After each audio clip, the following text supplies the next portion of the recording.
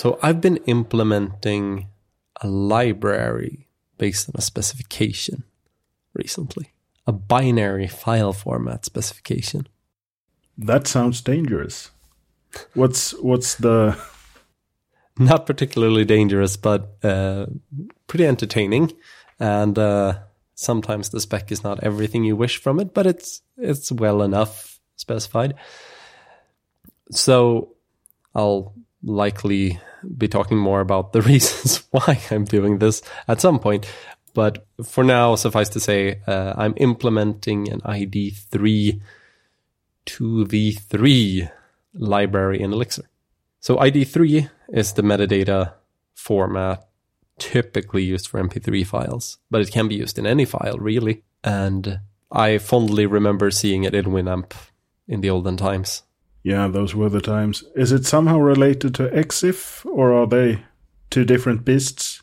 I don't know exactly what EXIF is. I've definitely heard of it, but... It's the metadata format used for JPEG images and so on. Okay. I think you've used it even if you don't want to. Oh, yeah. Okay. EXIF. Yes. Yeah. Yes, I've seen it. I have no idea if they're related. I doubt it. Cool. I mean, they do the similar thing. Yeah. EXIF contains an X in the name, so it's probably XML based. I wouldn't bet on it, but it's not impossible. I hope it's just an extensible information format or something. ID3, I wouldn't be surprised if it sort of predates popular use of XML, but it's a binary format, which has been all sorts of fun, where I typically don't get to toy around with binary much. But this is the type of format where it's like, oh yeah, the first 3 bytes should be ID and 3. Then you will have a size definition that's 4 bytes long and follow this odd format because of these reasons. And then you have 2 bytes of flags, which are, of course, 2 bytes. So you can have up to 16 flags. We use 4 of them spread across the 2 bytes, of course, not all in 1 byte. Lovely. And then you keep unpacking it like that. And in Elixir, it's really nice to do because you have binary pattern matching. So you can just say, I expect this, or like have a number of different function heads. Like, if I find this, I do this. If I find this, I do this. And then you just keep going. It's been pretty nice to work with. I did spend a few hours at a conference swearing a lot at it, as you know. Yeah, I sat by your side and pointed at code, I think I did. Yeah, you were very helpful. Unfortunately, we were sort of working off of the wrong assumptions because I was mangling some of the bytes when I was trying to read from the file because I was trying to be clever and doing it poorly. I was reading it in 2048 byte chunks because I was trying to work with whatever the file stream API gave me. And after the first 2048, I think I just accidentally prepended instead of appended the bytes I was pulling. So you changed the order of them. Yeah, that's no good. That's no good. It's Elixir only has one reduce function. And that's a typical thing that bites you in these cases, where it absolutely needs 2. Okay. Which one are we missing? The other one. I think we have a you mean left like reduce, but fold left and fold right? Yes, exactly. So what does fold right do? Does it just do the entire thing in reverse? Or Yep. Does it start from the end? Yes. Okay. But it still reverses the whole thing, I guess. Yes. So when you're working with lists in the order you do in Elixir, where you always put something at the front of the list, fold R is a much more natural way to work. But would it start from the end of the list? Or would it start from the beginning of the list and just not reverse them? No, it would start from the end of the list. So if you're working with something streaming, it wouldn't work anyway. It would be incredibly inefficient in Elixir, I imagine. Maybe. Because popping the head is cheap, while finding the tail is expensive. Yeah, but you need to work through the whole list anyway. Yeah, but if you want to deal with the tail, you end up making copies typically. Yeah, it could be that you need a lazy language for this. Yeah, or a different list implementation. Yep. All right, but anyway. I solved my mangling of the bytes, and then I figured out like, oh, I can actually just open a file handler and call like IO read and read the exact number of bytes I need, so I don't need to deal with chunking at all. But it's been just a ton of fun to deal with sort of one of these dense binary formats. It's very different from what I typically do, but it's still very much typical programming. It's also super fun to realize how silly fast your test suite is when all you're doing is mangling data in your memory and maybe reading some files. Yeah, it's so nice to not have to go out on a mocked network or interact with a database or something. Yeah, it's just like, oh, yeah, I mean, I can call this function. And so one typical test I end up doing is like, oh, I'll build this data structure, shove it into my encoding function, because one important part of this library is that it should both read and write ID3 tags. When you last saw it, it was parsing, but parsing a bunch of stuff. Now it's parsing even more, and it's encoding all of it. Nice. So just taking the data structure, shoving it into my sort of encode tag function, getting a binary back, shoving that into my parsing function, and making sure I get sane results when going back and forth through it. That has been fun, and it's just instant, so fast, so fast. Even when I was doing things sort of suboptimally, it was really fast, and then I changed a bunch of things to sort of not read the whole file, for example, into memory, that kind of thing. Yeah, it's been super fun to work on, and I'll definitely want to be talking more about it at some point. I actually have a blog post that I've written but not edited yet about some of the things I also found while working with the spec, because this spec is fairly old and it sort of predates most of it. Definitely predates common music streaming and sort of cloud services and SaaS and all of that. So you find things in the spec like the play counter, which is supposed to be incremented by the player every time the file is played. Cool. What's the allowed range of the play counter? Oh, it can grow indefinitely up to the max for what a frame can be, so how big a frame can be. And a frame in ID3 v2.3 is max 16 megabytes. I wonder what happens if you put just random garbage 16 megabytes into that field when players are trying to read it. I don't know if they actually read it. I imagine the number of players that actually read the play count is incredibly low.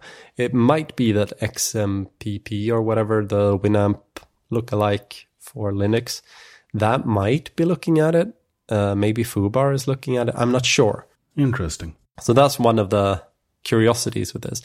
I'm uncertain which of these frame definitions are actually commonly used or somewhat used. I did find references to, so my next favorite one is the popularimeter, which allows you to rate a song's quality, like how much you like it, as I assume, on a scale from 0 to 255,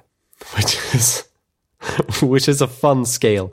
And that opinion is registered along with an email address.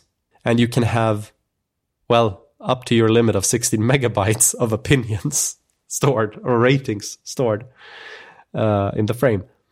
So I found reference to that Windows sort of metadata parsing will look for the popularimeter to show a star rating. I didn't read close enough to figure out if if it would look only for sort of the first one or aggregate one based on all of the ratings or whatever it does. And it's also like a 5-star. It wasn't a 255-star rating.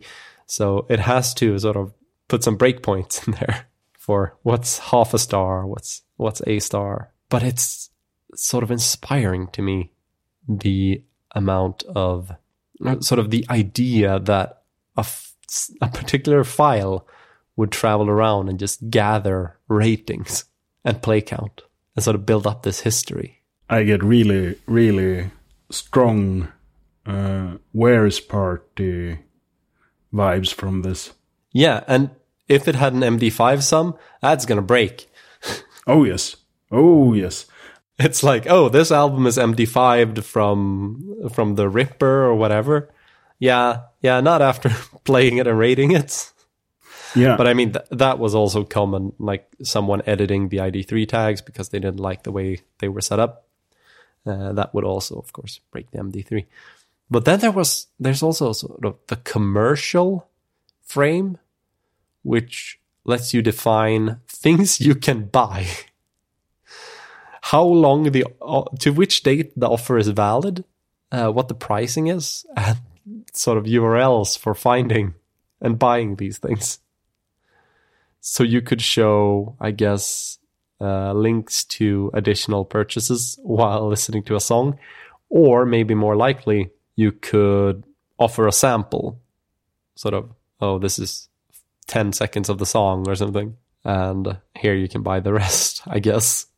I don't know exactly what they imagine it would be used for, but there are some type definitions in there, or an enum, an enum, that sort of shows some of the options that they imagined, but there's an other as well. So. It sounds really nice. Like you could put, here are our tour dates for 2023. Come look at our concerts, or listen to our concerts. You could definitely do that. And I feel like the Popularimeter, if you had an online platform where people could sort of rate a product or something, you could dump those into the file when someone buys them.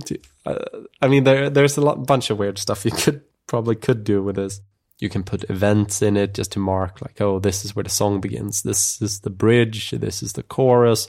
Or you can put in custom events that are sort of user-defined. So if you wanted to trigger your pyrotechnics off of parts of the song or whatever. This is also the format that contains the podcast chapter and the table of contents system that's used in podcast apps these days.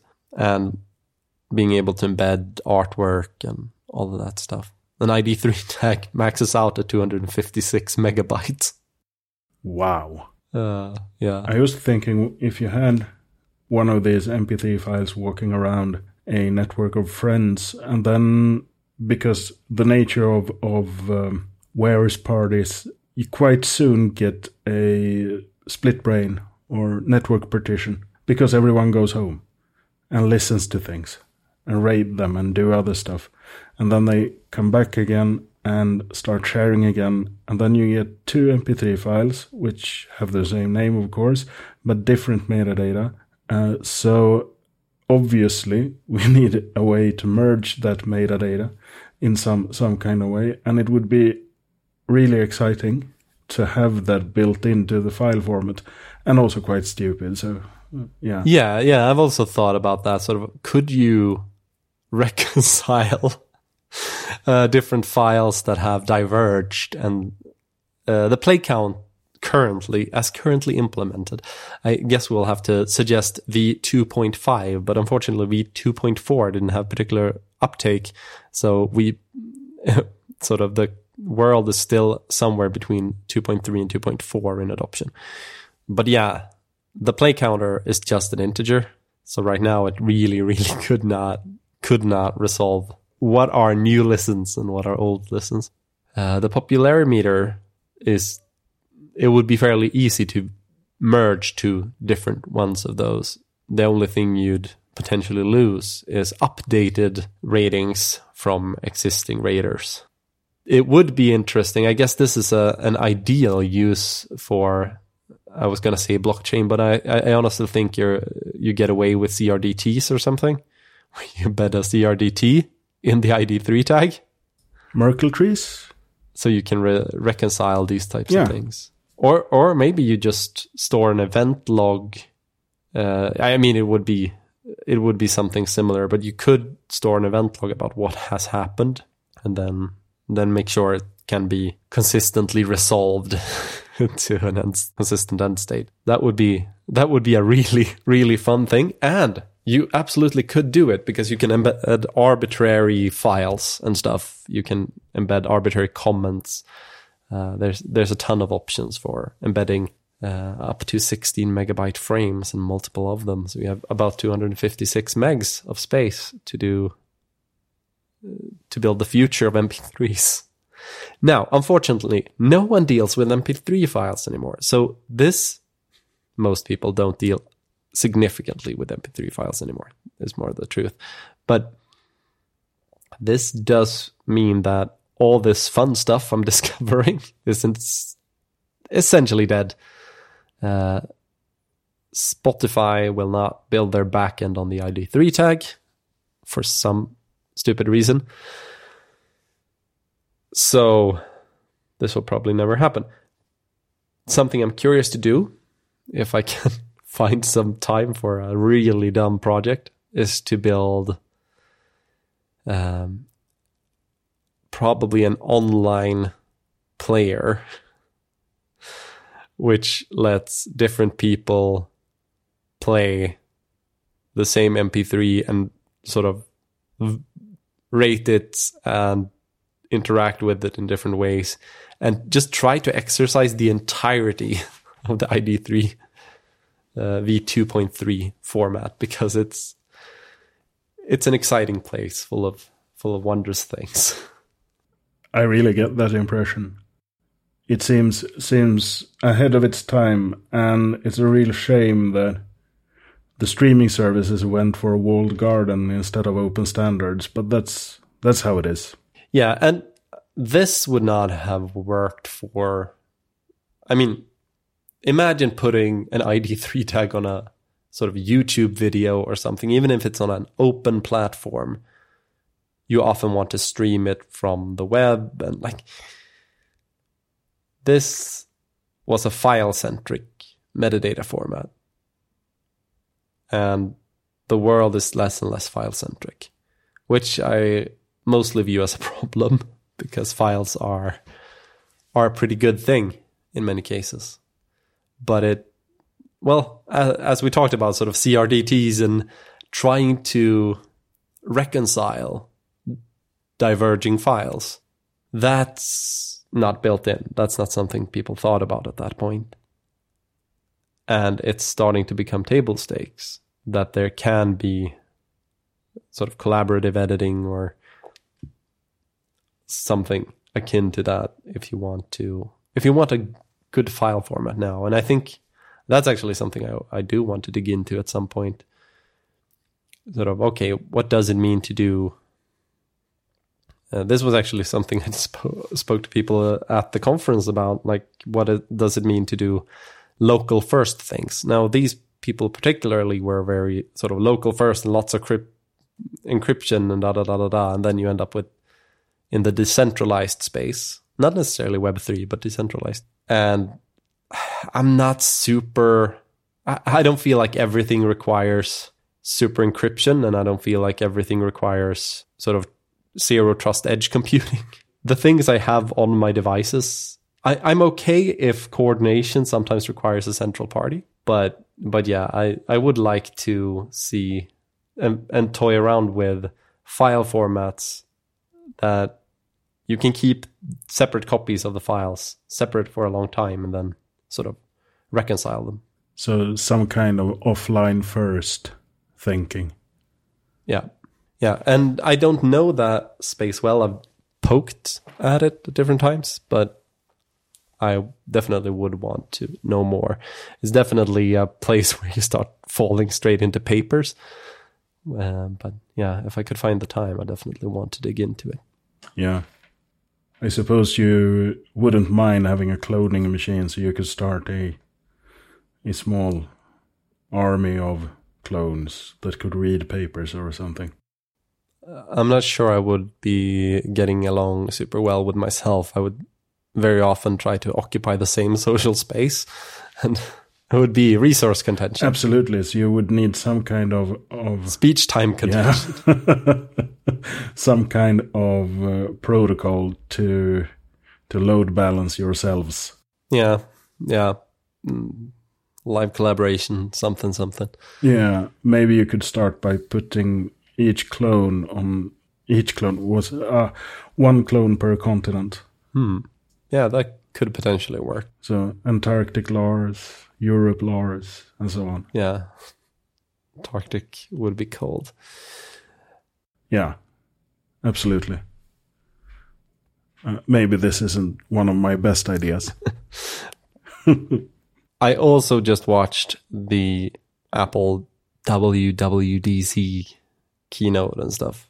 Are you inspired? Are you going to buy hardware? I think I know what my next laptop is, because I've been waiting to see if they do a redesign of the MacBook Air, because I don't know of any computer that I feel beats like current M1s or M series chips for getting good battery life, good performance in a travel-friendly laptop. So the M1 MacBook Air is already a fantastic machine for that. And they released the M2 MacBook Air, which has some more performance. It's a little bit lighter, I believe, and the same thickness, so very thin all across. Comes in a nice new color that I rather like, and higher max memory. So it goes to 24 gigs now. And they threw in their video accelerators, so video encoding and decoding accelerators, and a bunch of just general improvements. So nothing revolutionary, but it was the redesign I was sort of looking for. And now there's 2 USB-C plugs, headphone jack, and their, what is it called? MagSafe. So you can have a separate power plug and still use 2 USB-C, which on the previous Air, I think they just had 2 USB-Cs, which meant if you were charging it, you couldn't use both, unless you had passed through something. It sounds like they are finding their way back to their, I would say, core audience, but I don't know really who, to the developer audience or to the audience who actually want to use the ports. Yeah, I mean, the previous MacBook Pro release was an impressive step in the right direction in many, many ways. They added ports. They made it slightly heavier and added a ton of good stuff with that. They gave it tons of performance. It's expensive as all get out, but yeah, it's a machine that's very hard to not appreciate if you like macOS at all. And I've been fine with macOS for many, many years. I've been mostly working on Linux now. And if I wasn't getting this one, I would probably be looking at the Framework laptop. But the Framework laptop is sort of a general purpose laptop. It's not a thin and light, I don't believe. And it's supposed to be quite good with Linux. It's a great repairability story and all of that. But what I consider for sort of the travel and convenience computer, which this would probably be what I use in the house and when I'm traveling.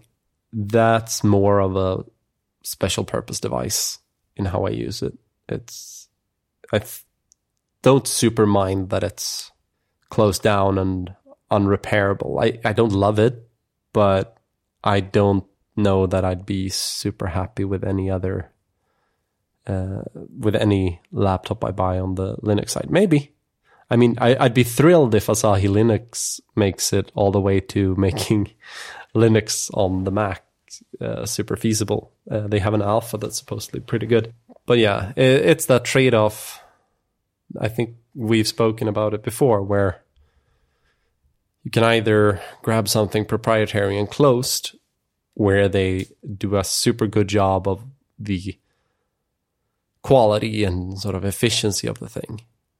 And I think Apple is firing on all cylinders there, where they, for a long time, were sort of hamstrung by Intel and their own stupid over-optimization on sort of thin, light, remove all the things.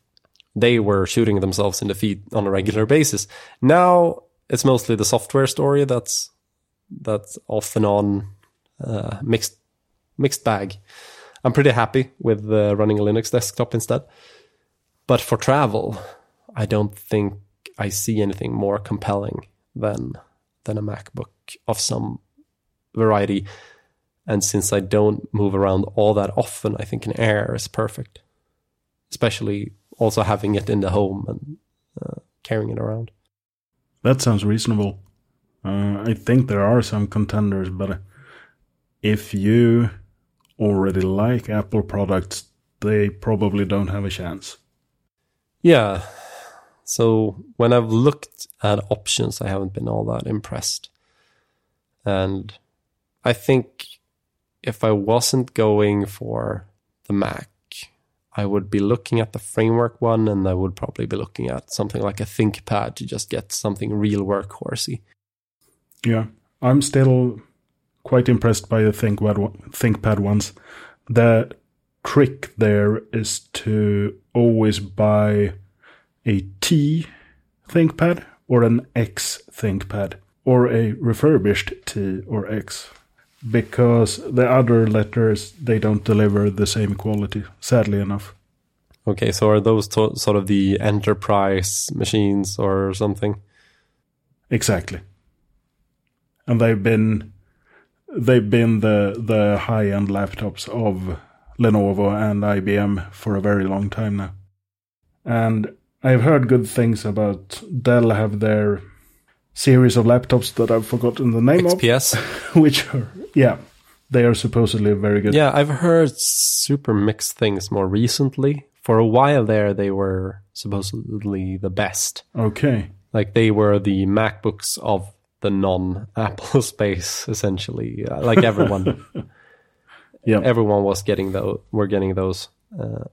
And more recently, I've heard there's trouble in paradise on that regard.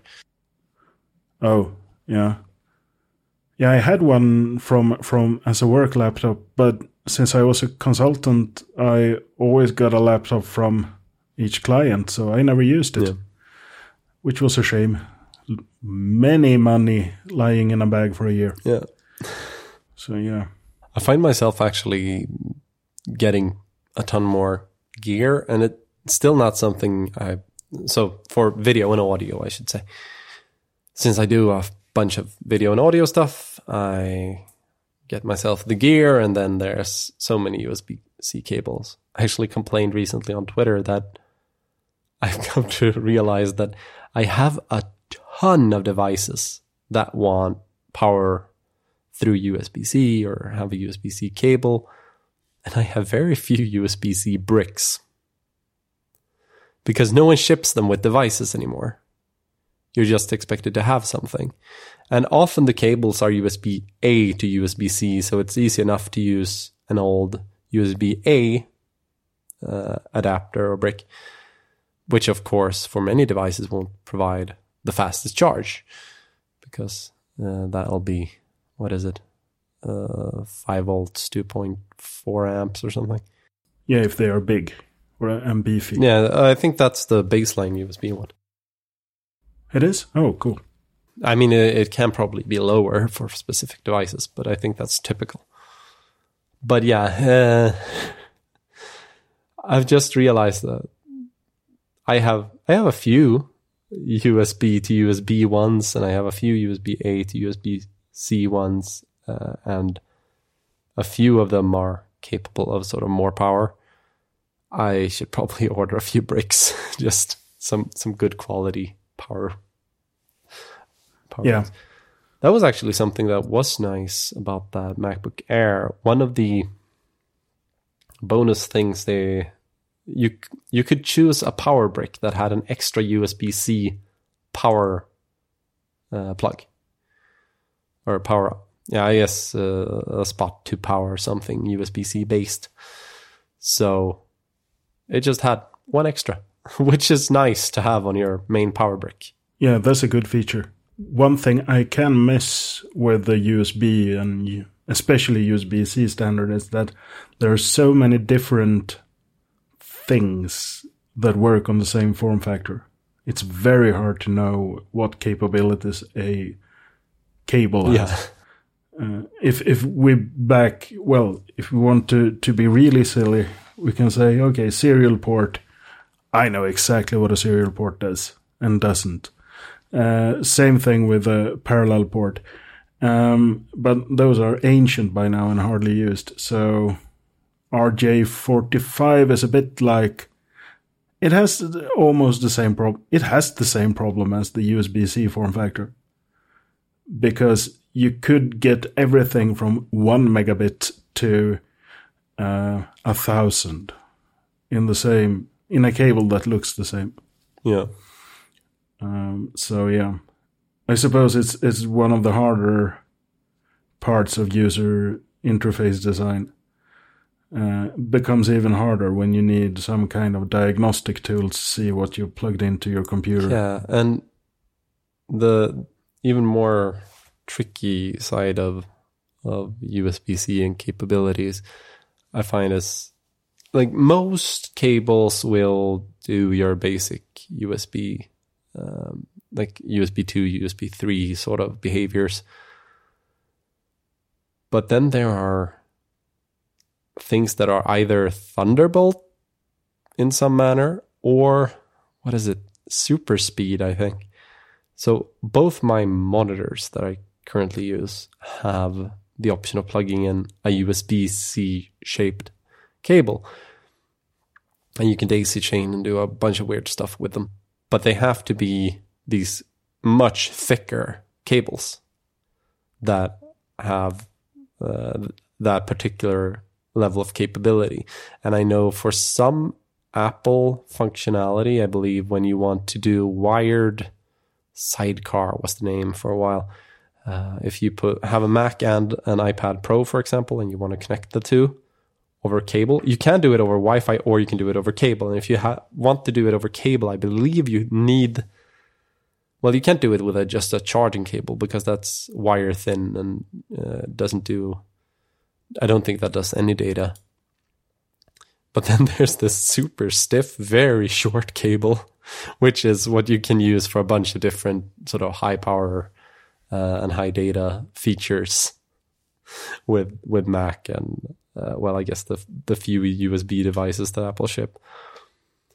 And it's like, I need to find that cable, that particular cable. And I think they charge like 300 Swedish kronor for it. So, yeah, USB-C is weird in that in many regards. But I like it because it, for one thing, just the fact that it can deliver more power, super, super useful. Totally. I can charge my phones very quickly, at least when the power brick is cooperating with me. It did for a couple of days just not charge anything. So I solved it by, I suppose, restarting the power brick. That is, removing it from the power outlet and putting it back again. But until then, I walked around with two phones without any charge in them. Would you say that your power brick was bricked? Absolutely. You had to unbrick it. Or isn't brick a more permanent state of state? Well, it depends if you know that's what's going on. It can feel. Yeah, absolutely.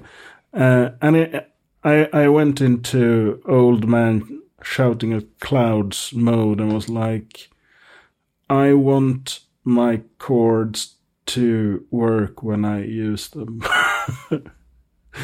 I shouldn't have to double check that things are charging. On the other hand, this has always been the case with cords.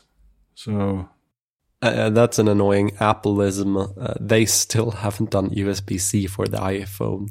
Oh, they are doing their own proprietary. So they're using the same old Lightning connector that I've used for ages, which is USB 2.0. Got it. Over a proprietary connector. Okay. So you can film ProRes RAW, I believe, is what you can film on the iPhone Pro models right now. You can have a terabyte of disk space or storage space on the device. So you could film like a terabyte of cinematic footage. then you have to transfer it. And I wonder if you can't just about beat the transfer speed by... Like, there's no device you could plug into it that would go particularly fast because it's all going over Lightning. But I wonder if you couldn't beat it going over a good Wi-Fi. Yeah. Or if USB 2 is just about faster than the Wi-Fi it offers. But, it's not fast. Transferring a terabyte would be terrible. Yeah. Wow. Yeah, it's impressive. I mean, the iPad Pro I bought a couple of years ago has USB-C. It's weird, right? Yeah, it seems... Yeah, something... I wonder why they like Lightning so much. So I definitely think it will change. I don't know exactly why they've held off, but I'm sure there's sort of some reason, or they just haven't had a compelling use for the USB-C port yet that they want to show off. So maybe they'll hold off until they have something to brag about with it. Yeah, it's weird. I actually got a hardware device more recently. Let me tell you about my struggles with Linux. Oh, go ahead. That's usually what I'm talking about. So this is good. Yeah. So this has been my worst Linux install experience for many years. I got my Steam Deck. You got your Steam Deck. I never thought you would get it. So on the 27th of May, I got a notice, or I checked the tracking information for my Steam Deck and found out that it was being delivered today. And I was like, yay, I get it on a Friday. I can play with it on the weekend. Fantastic. It didn't happen. Oh, bummer. No. Well, that can happen. Like, deliveries is a tough business right now, or rather it's a little bit swamped. I understand. It can happen. I'll be a grown up. Then I was like, throughout the weekend, hoping that the delivery would come, which that's not how it works. They don't deliver on weekends here. But I kept forgetting that it was the weekend, and my wife had to keep reminding me. I was like a small child, disappointed every time. And then Monday, nope. Tuesday, nope. It kept saying it was out for delivery. I think I waited until the 30th or 31st, something, before I sent an email to the delivery company. I was like, hey, I haven't gotten an update on this. It's weird. Where is it? And they were like, not sure.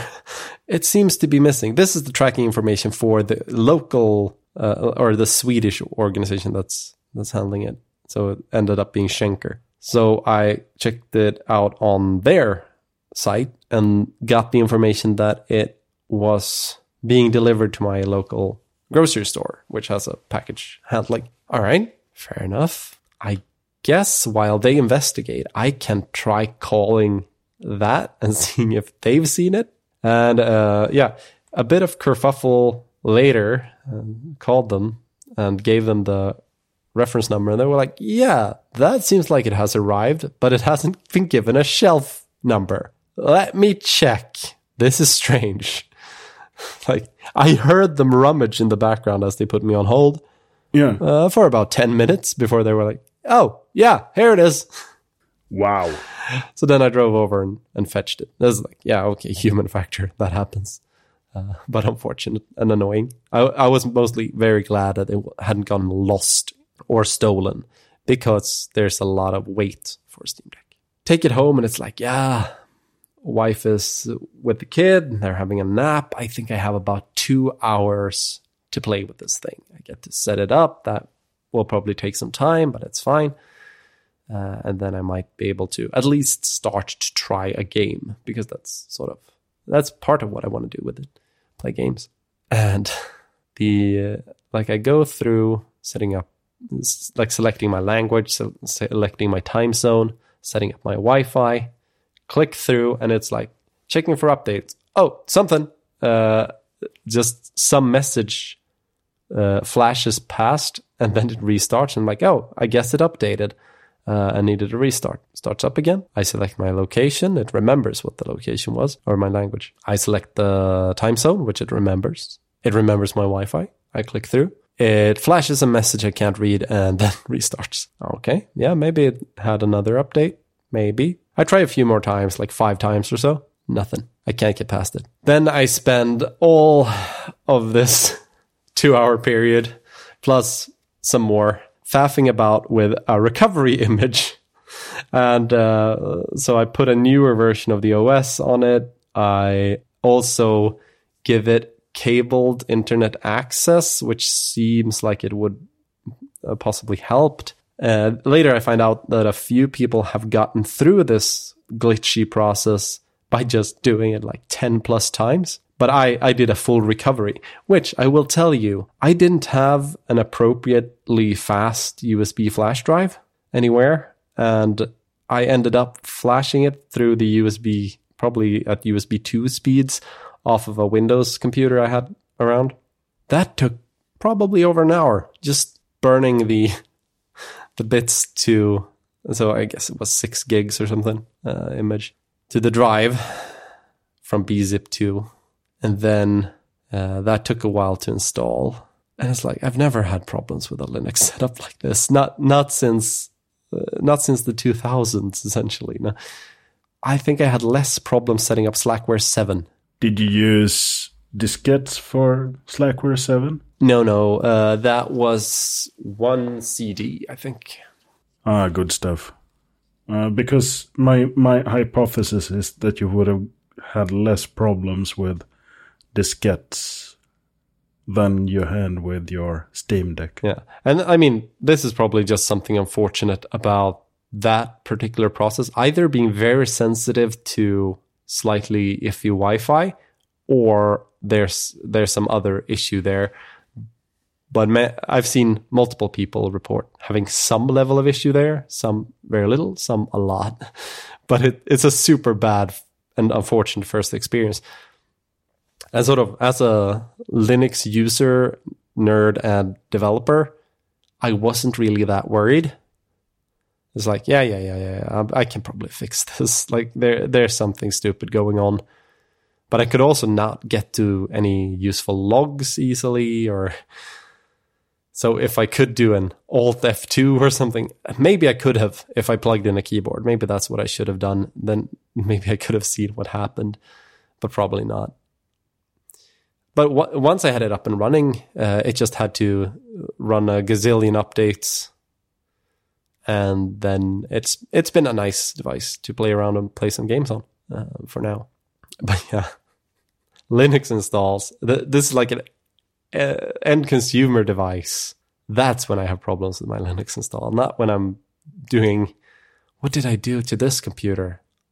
I picked Pop! OS, which is supposedly very user-friendly and all, but it's also relatively new compared to...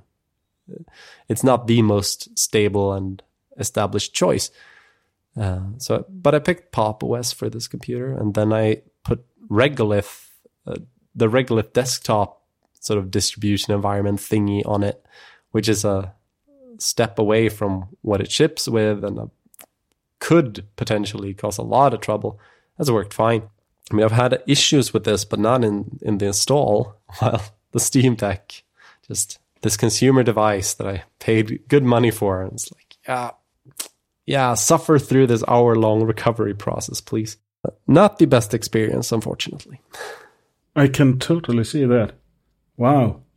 I wonder if it would have gone better if they had, like, tried to do this. Because one of the things that usually occur is that QA work, quality assurance work, is done in really good conditions. Yeah, like perfect Wi-Fi and stuff. Yeah, exactly. Local update servers. Yeah. So I wonder what would have happened if they had moved the QA center to a place with bad Wi-Fi, or at least for a day. Yeah, and like my Wi-Fi is not necessarily bad, but I think it might have some occasional packet loss or something. I'm not entirely sure what's up with the Wi-Fi, but it's a little bit dodgy at times. That sounds like Wi-Fi to me.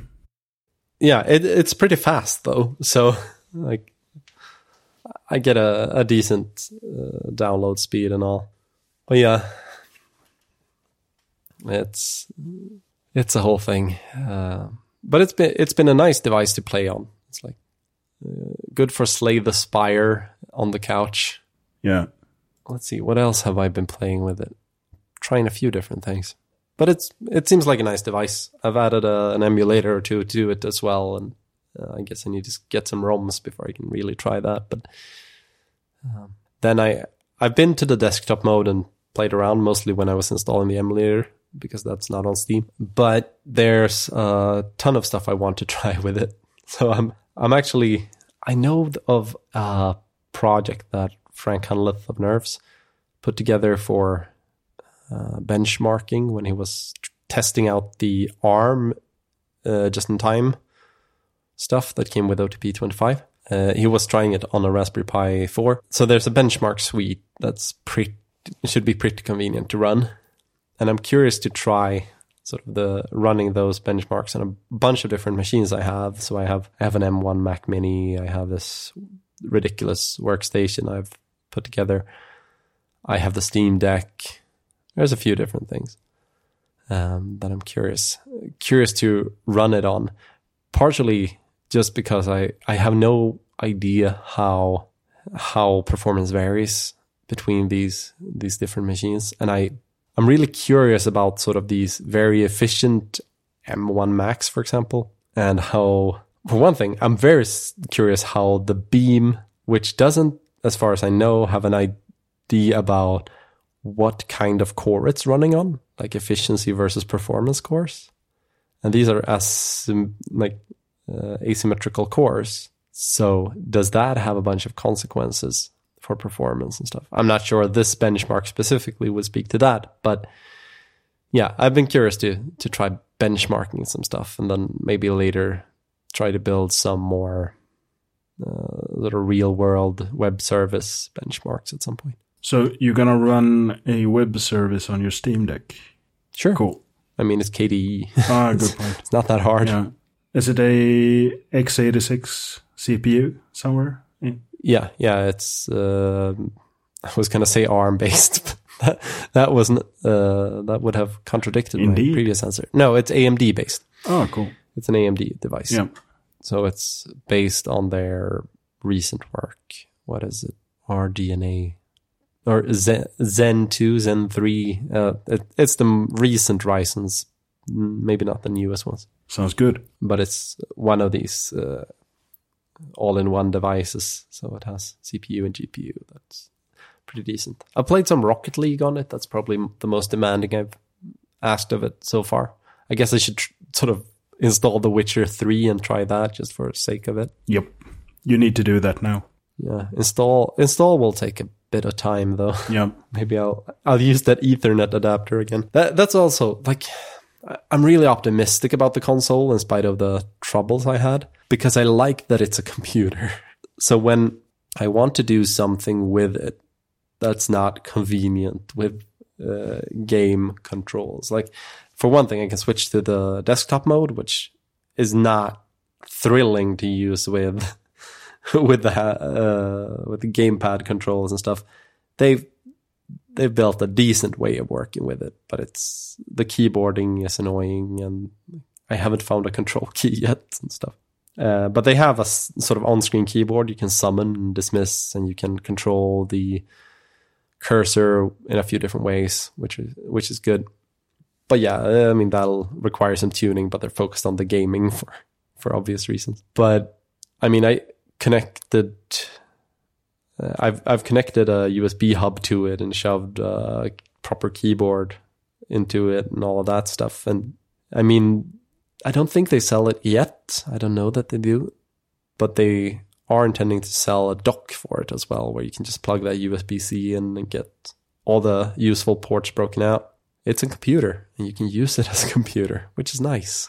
There's something special with a general computing device. Yeah. I should get a good a good Bluetooth keyboard and pointing device that fits with this thing.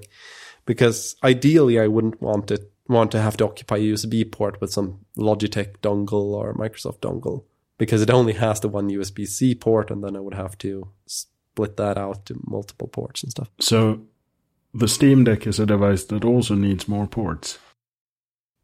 I mean, ideally it would have more ports, but I think it's fair that it only has the one, and then you break that out. I think it's a pretty competent port. It might be sort of Thunderbolt 4 or something, or USB 4.0 or whatever they're called nowadays. I don't know. I haven't checked, but I know it's supposed to be able to do a bunch of things with that port. And I've tried Ethernet. I've tried multiple USB-A's via hub. And I tried to... So I tried to... when I realized how slow the USB 2 stick was going to be to format and image, I actually went like, oh, I do have some fast media. I'm going to have to get myself a USB-C based stick, but I was trying things. So I went out and got my card reader, and I got one of my fast cards from the camera that's currently in the repair center. Separate story for that one. So I got the card reader, and I got a fast SD card. So I went out into my office and imaged the recovery image there. And like, the entire setup is much faster. Like every part of the chain is significantly faster than whatever I was using in my house.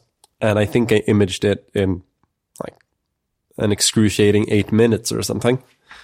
Unfortunately, it could boot off of it, I think, but it couldn't install off of it properly. Ouch. Yeah. So then I went back in and was happy that I hadn't interrupted the imaging that was started. So once I knew it was not working, it was at least close-ish to done. But this is why I need a faster USB stick. Yep. But yeah, I did get a good camera for the videos I make. I got myself a better camera, a more serious one with a bunch of features. It's Sony A7C, so it's a fairly serious camera, but not of the extremely serious variety, which is much, much pricier. And it was starting out great, and then my editor told me there's noise on the audio recording. I'm like, what? That's not supposed to be noise in the audio recording. Went to investigate. Or for the next recording, I sat down and investigated beforehand. I was like, put my monitors into the output for the monitoring output on the camera, and was like, yep, there's a background noise that's just like electrical noise. I tried a few different things, plugged in different microphones. It was always there. Only time it went away was when the microphone was off, like the mic circuit was off when I was in menus and stuff. Then it completely went away. Fiddled around a bunch and I was like, oh, wait, it went away. It's like while I was pressing and fiddling with the mic jack, it was like, oh, no, wait. Then I realized the mic jack was wiggling. Oh, no. And if I pressed it slightly harder, the sound would be good again. And if I released it, it was worse. And if I put it a little bit to an angle, it was even worse. So it was loose. Ouch. Yeah. Handed it in. It's like the warranty will cover it. It's apparently in the repair center in progress, but I don't get much in the way of progress reports. I actually contacted the shop and asked specifically for progress report because I wasn't even told that the warranty claim was sort of accepted or anything. It's like, that matters. These cameras are pricey and I want it back. Yeah, apparently the parts have arrived and I'm waiting for a technician to do the work and whatever. This was a few days ago, so hopefully it's on its way shortly. Sounds good. Maybe it will end up in a random place in the package handling place at your local store. I hope this is home delivery. It was last time, so I think it will be. Yeah, that would be good. Yeah. I'm really enjoying learning about sort of audio and video work. I brought a ton of that stuff when we went to the conference. I had a ton of small video gear and audio gear with me, but I didn't find a moment's time to try it out. No, it was the schedule was really packed. Yeah. Maybe some other conference in a galaxy far, far away. Yeah, I think I would need to find some practice in sort of prepping that kind of thing, like setting up the opportunities and probably offloading some of what I was up to my darling employees, which were on their first real big conference like this. It was a good time. We should talk about it sometime. Yeah, absolutely.